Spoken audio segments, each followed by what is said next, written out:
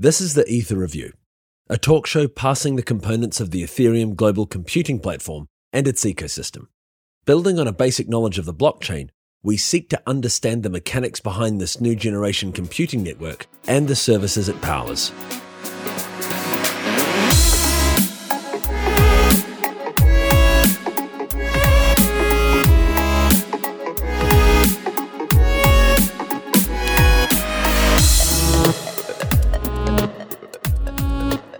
Blockchain Revolution, the acclaimed book by Alex and Don Tapscott, has been stirring interest in elite tech circles in advance of its launch.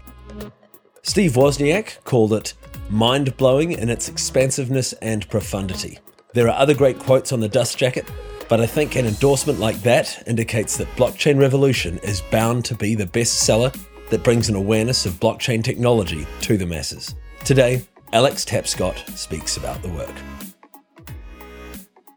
So I spent most of my career working in investment banking in Toronto and New York. And I wasn't what you'd call a super early adopter of Bitcoin. I started hearing about it, I think like a lot of people did, in 2012 and 2013. So I began to sort of poke around, do a little bit of research on it. And right around the same time, actually, my dad, who was running a research program at the University of Toronto, looking at how technology was enabling new forms of global problem solving, asked me what my view was on it. And I told him it looked pretty interesting, but it probably required a little bit more research to figure out the bigger implications. And he basically recruited me to write a paper for the university. First, he wanted to know if Bitcoin was what he called a global solution network, which is to say a network of non-states or state-based institutions that was coming together to solve a global problem. So I started with that premise in mind when I was writing the paper. And about a month in, I realized that, Bitcoin wasn't one of these new types of networks. It was actually a new type of general purpose technology, not unlike the internet. And so I began to look at it that way as an important global resource and what that meant for the world of business, and of course for society at large. And so I got to work on that paper. I ended up actually completing that in the fall of 2014 while I was still working full-time, 80 hours a week in Toronto and New York doing investment banking, writing this paper, trading Bitcoin, fooling around on the weekends. And eventually when the paper came out, I had climbed down the rabbit hole, so to speak, and I had completely bought into the possibilities and wonders of this technology. I published that report in the University of Toronto Press, and after that, I thought that was kind of the end of it. But it turns out it wasn't. And a couple months later, Don, my dad's publisher, came to him. This is Penguin Random House, and said, "We just got wind of Alex's report on Bitcoin. This is a really hot topic, Don. Do you know anything about it?" And he said, "Well, as a matter of fact, Alex and I have been collaborating on this paper, basically." And I was the one who kind of got him thinking about it from a more analytical perspective. And they said, "Well, do you think there's a book in this idea?" And he said, "There's only one way to find out." So we got to work developing a proposal for them on blockchain technology and its implications for money, business, and the world. And took it to them, and they loved it. They thought it was one of the most exciting proposals they'd seen in a while. And whereas most book proposals go to auction, they bought it outright, gave us an offer we couldn't refuse, and so we got to work. So this would have been February of 2015. So I was still working again full-time, traveling back and forth, doing a lot of late nights and early mornings, while also trying to write a book, and I decided something really had to give. Now, fortunately, around the same time, I was looking to do something entrepreneurial, so I quit my job. I focused my efforts basically full-time on the book, and basically dug in completely at that point. So for the past 10 months, or I should say for from June until January of 2015 and early 2016, we immersed ourselves completely in this project, interviewed 150 people, spoke to the folks at Consensus, sometimes on a daily basis. Also, though, talking to people in government, in the banking sector, civil society, law enforcement, and a number of other areas to really wrap our heads around this big idea. And the conclusion of all of that research was that blockchain technology is unequivocally the second coming or the second generation of the digital revolution. The first generation of the digital revolution brought us the Internet of Information. And certainly it's a powerful tool for communicating and collaborating and connects billions of people around the world, but it has a few problems. For one, it's not very good for business. You see, in order to transact or do business online in a pre-blockchain world, you had to rely on an intermediary or third party to establish trust and to perform all the processing and settlement. Now we could do that on a peer-to-peer basis. The first generation of the internet was not very good at securing data. There's no centralized computer system that hasn't proven itself capable of being hacked. And we see that play out day in and day out. And with blockchain, we saw potential to solve that. It's not very good for privacy, the first generation of the internet, because huge digital conglomerates and other big companies end up acquiring all sorts of data about you and end up using it for commercial ends, and you have no control over that. And so we saw these flaws in the first generation of the internet. We saw opportunities to solve it with blockchain. So the first generation brought us the Internet of Information. This is the Internet of Value, a new platform to reorganize economies, change how we conduct business, and potentially shift the whole order of human affairs. And we thought that was very exciting. So it seems to me that you made the realization that the future of blockchain technology was not strictly in finance, but in generalization. Yeah, it was very difficult to keep pace with the changes that were going on. Every single week something new would happen, right? I mean, just to put it into perspective, and this is by no means the only metric to use, but I think it's a good one. When we started the research for the book, not a single bank or major financial services firm had publicly announced that they were involved in blockchain technology in any way whatsoever. By 6 months into the project, basically every single bank had acknowledged the potential importance. And now, 6 months after that, we see major implementations happening across almost every single unit within those different organizations. And so that, I think, speaks to the profound speed of this technology's adoption and implementation, and the challenge for us. Now, the thing about writing a book about technology is, we hope that 25 years from now, people will read it as a, poignant and prescient anticipation of a big technological change. But we don't expect the technology portion to be relevant. But we do want this book to be relevant for people in how they think about their businesses and how they think about their lives for at least the next 5 to 10 years. And so we've structured it to think about some of what are the big long-term implications of blockchain. And so going back to your first question, which was about, this is about more than financial services. Yeah, you're absolutely right.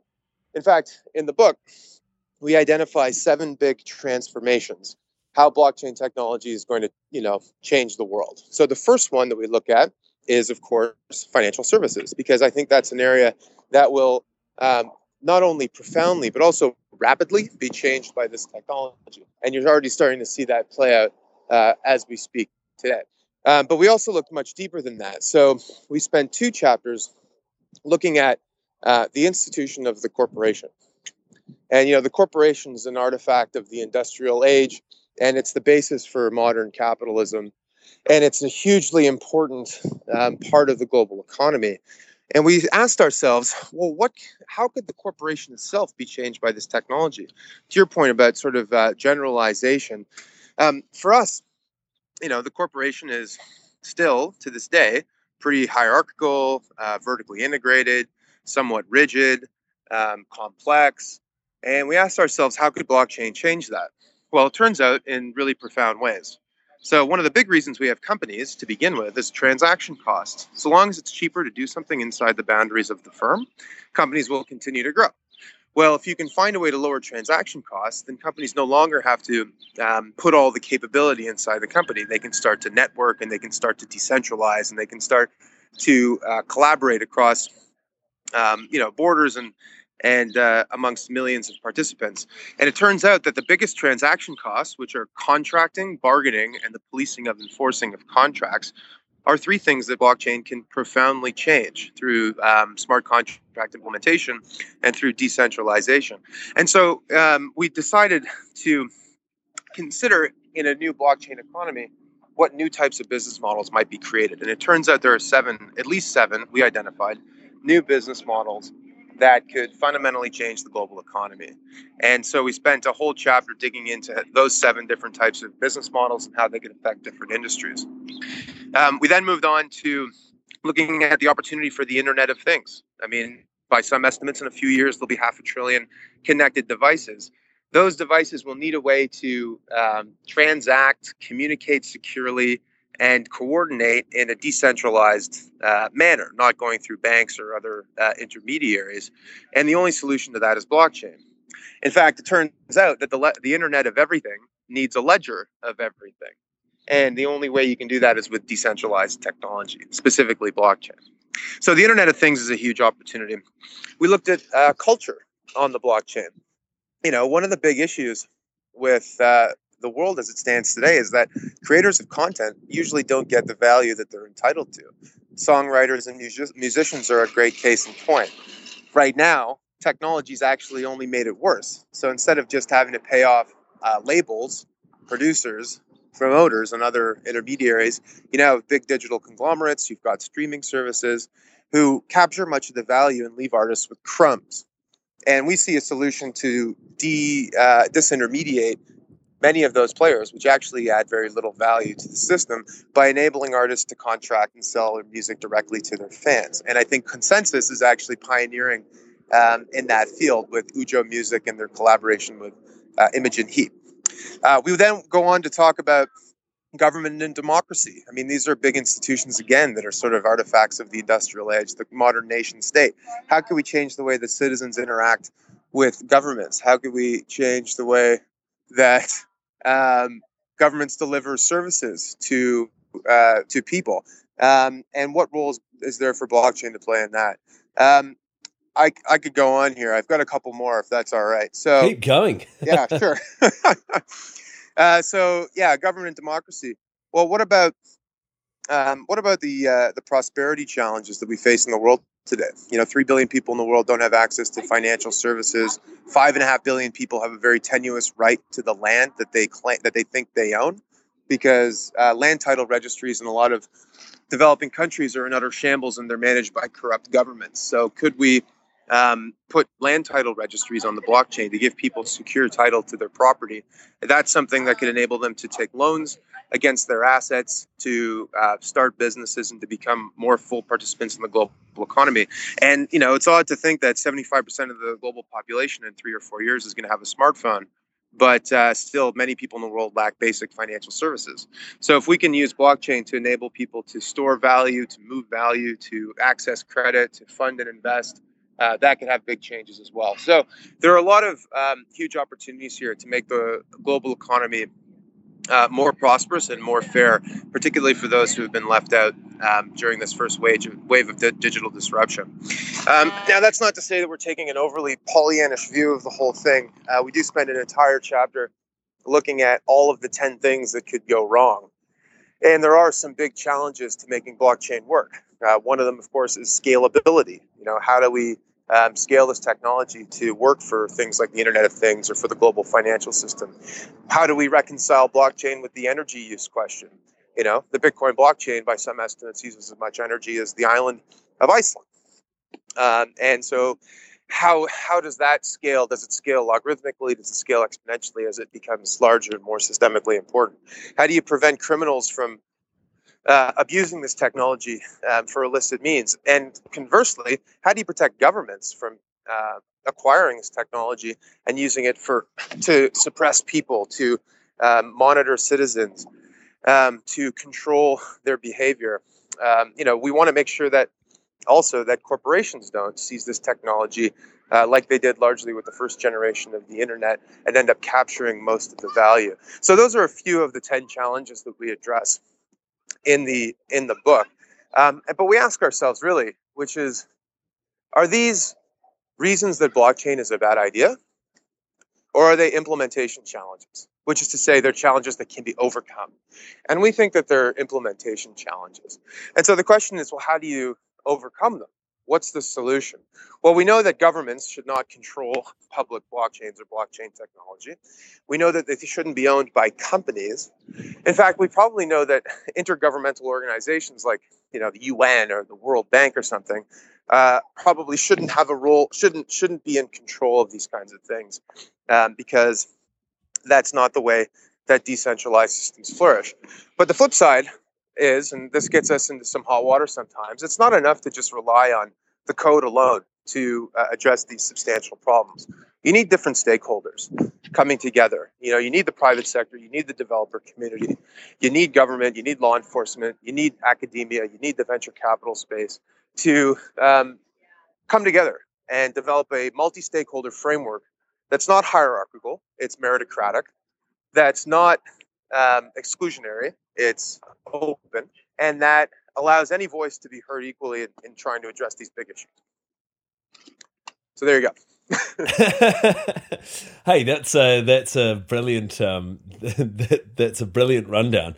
So this must have been such a journey, and I mean, you talk about going down the rabbit hole. I imagine it must have been a massive change for you. Actually, while I was at that firm, I launched our blockchain practice in 2014, just before I left. And I've always had an interest in new technologies.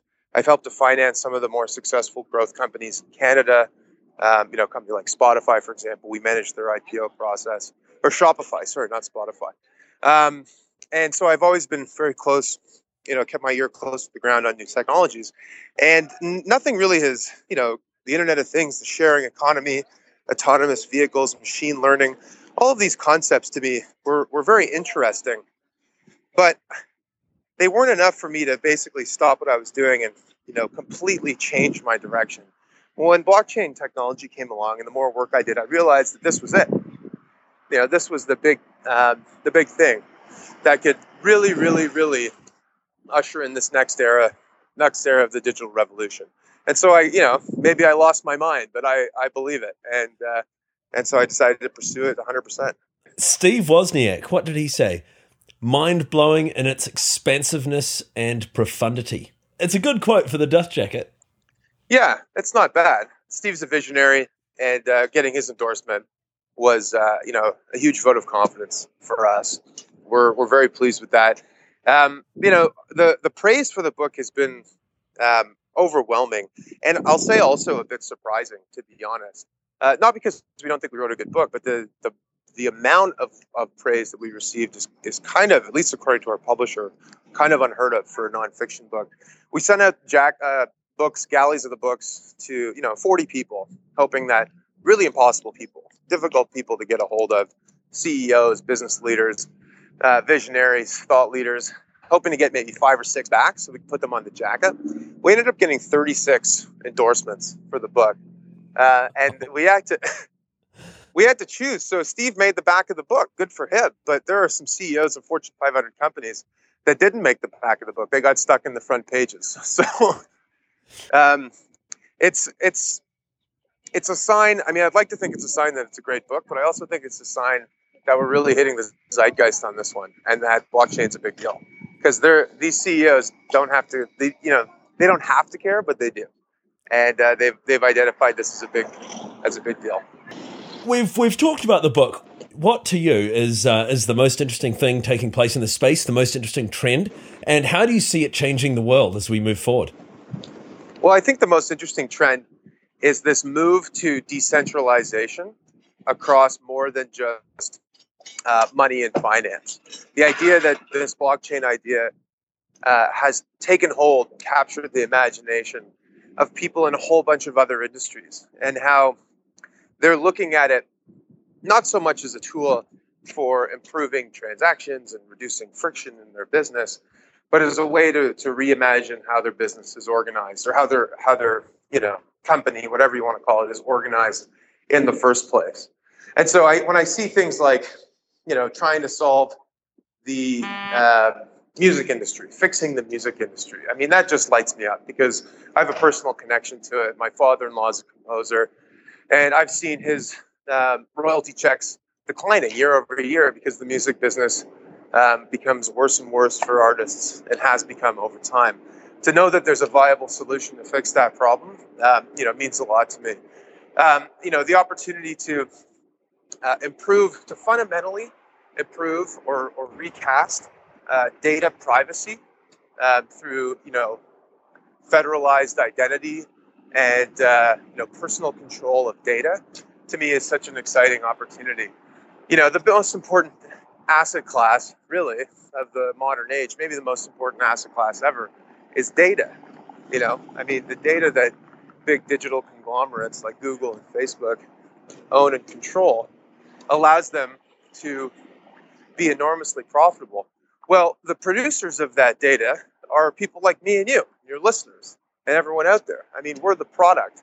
So what if we had more say in how that data was used, and if we could participate directly, if we wanted to share it, in realizing some of that value? So those are just a couple of areas that I think are just quite interesting. The space as a whole is growing and splitting and moving in different directions, and different companies are adopting different standards, and different companies are saying different stuff. So you've got public blockchain people, you've got private blockchain people, you've got banks, you've got anarchists, you've got libertarians, you've got governments, central banks, law enforcement. Everyone's kind of singing to a different tune. And I think that causes a lot of discord, friction, but it shouldn't, because everyone's ultimately moving in the right direction, which is that they're embracing this technology. But what's good for, maybe I'll get in trouble by saying this, but what's good for Ethereum is good for Bitcoin and vice versa. It's too early stage to be picking sides in this fight. I think there's opportunities for, different versions of the protocol to thrive and flourish. There's a very clear trend toward automation in the workforce, shall we say, mechanical automation in the workforce, and something that I've been concerned about is we distribute wealth through labor and capital ownership. So the economy assigns new wealth creation in a set ratio in a dynamic ratio to the holders of capital and the producers of labor.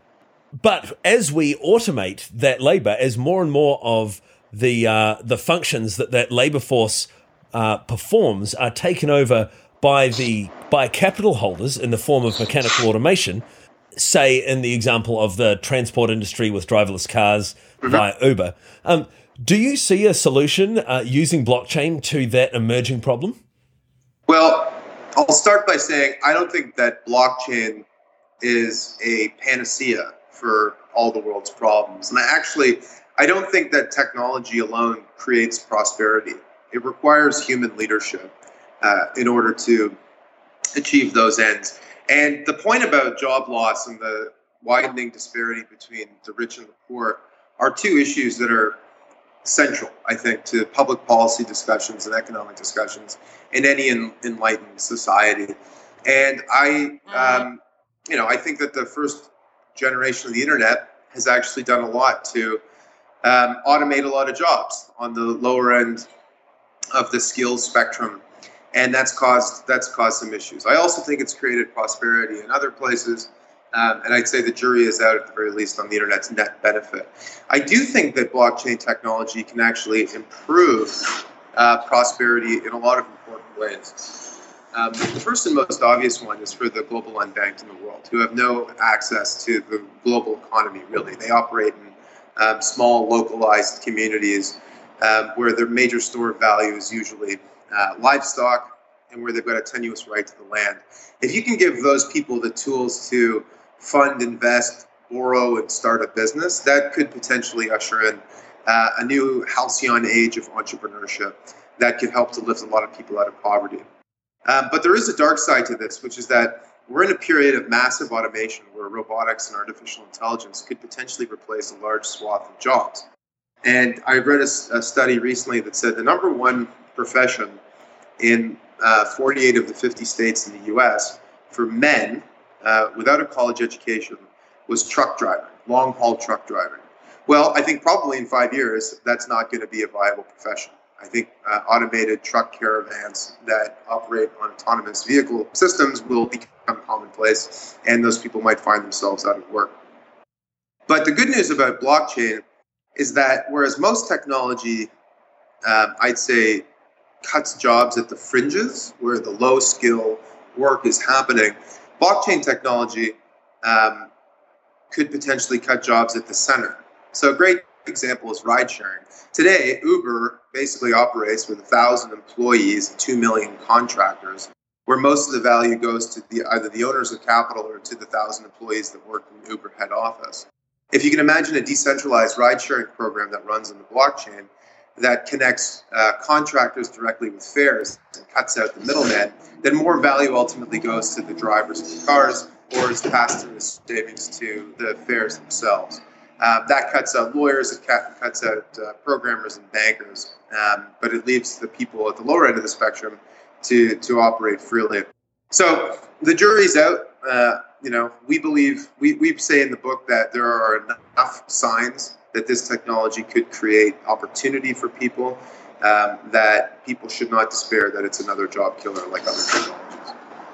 Given the value to the unbanked, how do you see that? Are there any specific projects that you see addressing that? And how do you see solutions to that problem emerging? Well, I'd like to see more innovation happening at the local level in the places where this technology is needed the most.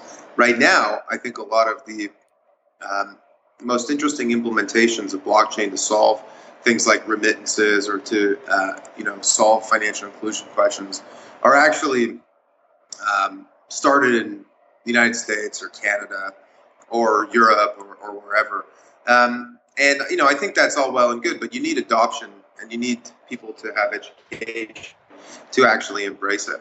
And so that's where I think that there's a role for people outside of the private sector, maybe local governments or NGOs or community organizations to help to bring people up the curve to better understand how this technology could change their lives. Now, I don't think that's not to say that I think people in the developing world need their hands held. I mean, they adopted mobile technology faster than people in Canada, the US, or Europe did. And so they've shown themselves remarkably adept at embracing technology when it can change their life. So I think that it's a combination, I suppose, where the technology, if the applications, the distributed applications that are created are it can improve people's lives enough, then they'll adopt them, and that could be accelerated if everybody works together to get people up to speed on it. So what's next for you, Alex? Presumably you're going to tour this book. Yeah, well, the next stage is that we're hitting the road for 2 months for our 10-city book tour. We've got some wonderful sponsors lined up who are helping us to organize some great events in some huge markets. So we've got Toronto, Montreal, Ottawa, Vancouver, Calgary, Washington, D.C., Boston, New York, Chicago, and San Francisco, all teed up over the next little while. And our hope is that, we can make this book a bestseller. And not just for our own sake, but for the world's sake, because as it stands, this is the only, book out there on blockchain technology. And I think it's one that helps explain the opportunity very well and to a wide audience. So we think that anybody, regardless of whether or not you're a business or whether or not you're government or you're just an average human being, you'll want to read this book because it's about the coming changes that will shape your lives for years to come. Hey, fantastic! That's almost a wrap, but I still want to ask you about your own ambitions in the space. Do you have any plans for developing business opportunity yourself? Well, absolutely. It would be wrong of me to say that this is the next big thing and not do anything about it, or at least it would be a big missed opportunity. So to that end, I am interested in working with entrepreneurs who are building businesses in this space to help them realize their dreams. I have an advisory firm right now that's partnered with a number of companies in the space to accelerate their growth and put them in a position to win in this new blockchain economy. Longer term, I've got all sorts of big plans, many of which aren't fully fleshed out because I've been kind of nose to the grind writing a book for the past year. But I would like to find myself at the intersection of innovation in blockchain for years to come. So maybe we'll have to schedule a follow-up podcast to talk about the stage 2. Well, I'd really love to hear about it. Yeah, because this space, So ever since I started work at Consensus, it's been amazing to see what people are working on and how quickly they're developing stuff that we just couldn't even have dreamed of a couple of years ago. It was just, you could only dream, right? Anything was up for grabs. The possible opportunities are just expanding with every year. It's incredible. Well, that's right. And I think Consensus is doing great work, and I'm actually looking forward to collaborating with them as part of the next stage of my life, because I think that they're fantastic people who've got great ideas and are really ahead of the curve in a lot of ways on this. So it's certainly an exciting time to be alive. So where can people find out more about Blockchain Revolution? Where can they get themselves a copy of the book? And what cities are you going to? Where can they find out about your book tour? The book is available for pre-order now on Amazon. The best way to buy it is in massive volume. I'm sure all your friends and family want a copy, so please place your bulk purchase today. The book is available on May 10th. That's when it actually ships from Amazon, and it will be available in bookstores nationwide across the United States and Canada, in Europe 2 weeks shortly thereafter. And we've got a dozen different languages it's being reprinted in already. So there'll be lots of Blockchain Revolution in your life. The best way to learn about the tour and everything else that Don and I are doing is to go to www.blockchain-revolution.com. Actually, if you go there now and buy a copy of the book through the site, you get access to a package of additional infographics and insight that's only available if you pre-order. So I'd encourage people to check that out too.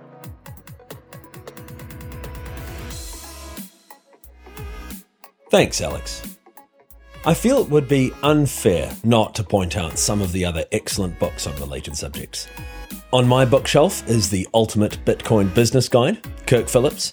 It's the manual on Bitcoin commerce. Mastering Bitcoin, Andreas Antonopoulos, is an easy-to-read technical guide for the blockchain. Blockchain by Melanie Swan offers a good overview of the space, and it's another great one for people who want to dive a little bit deeper. All excellent stocking stuffers. Thanks for listening. As usual, check out the Ether Review at letstalkbitcoin.com and on Twitter @EtherReview.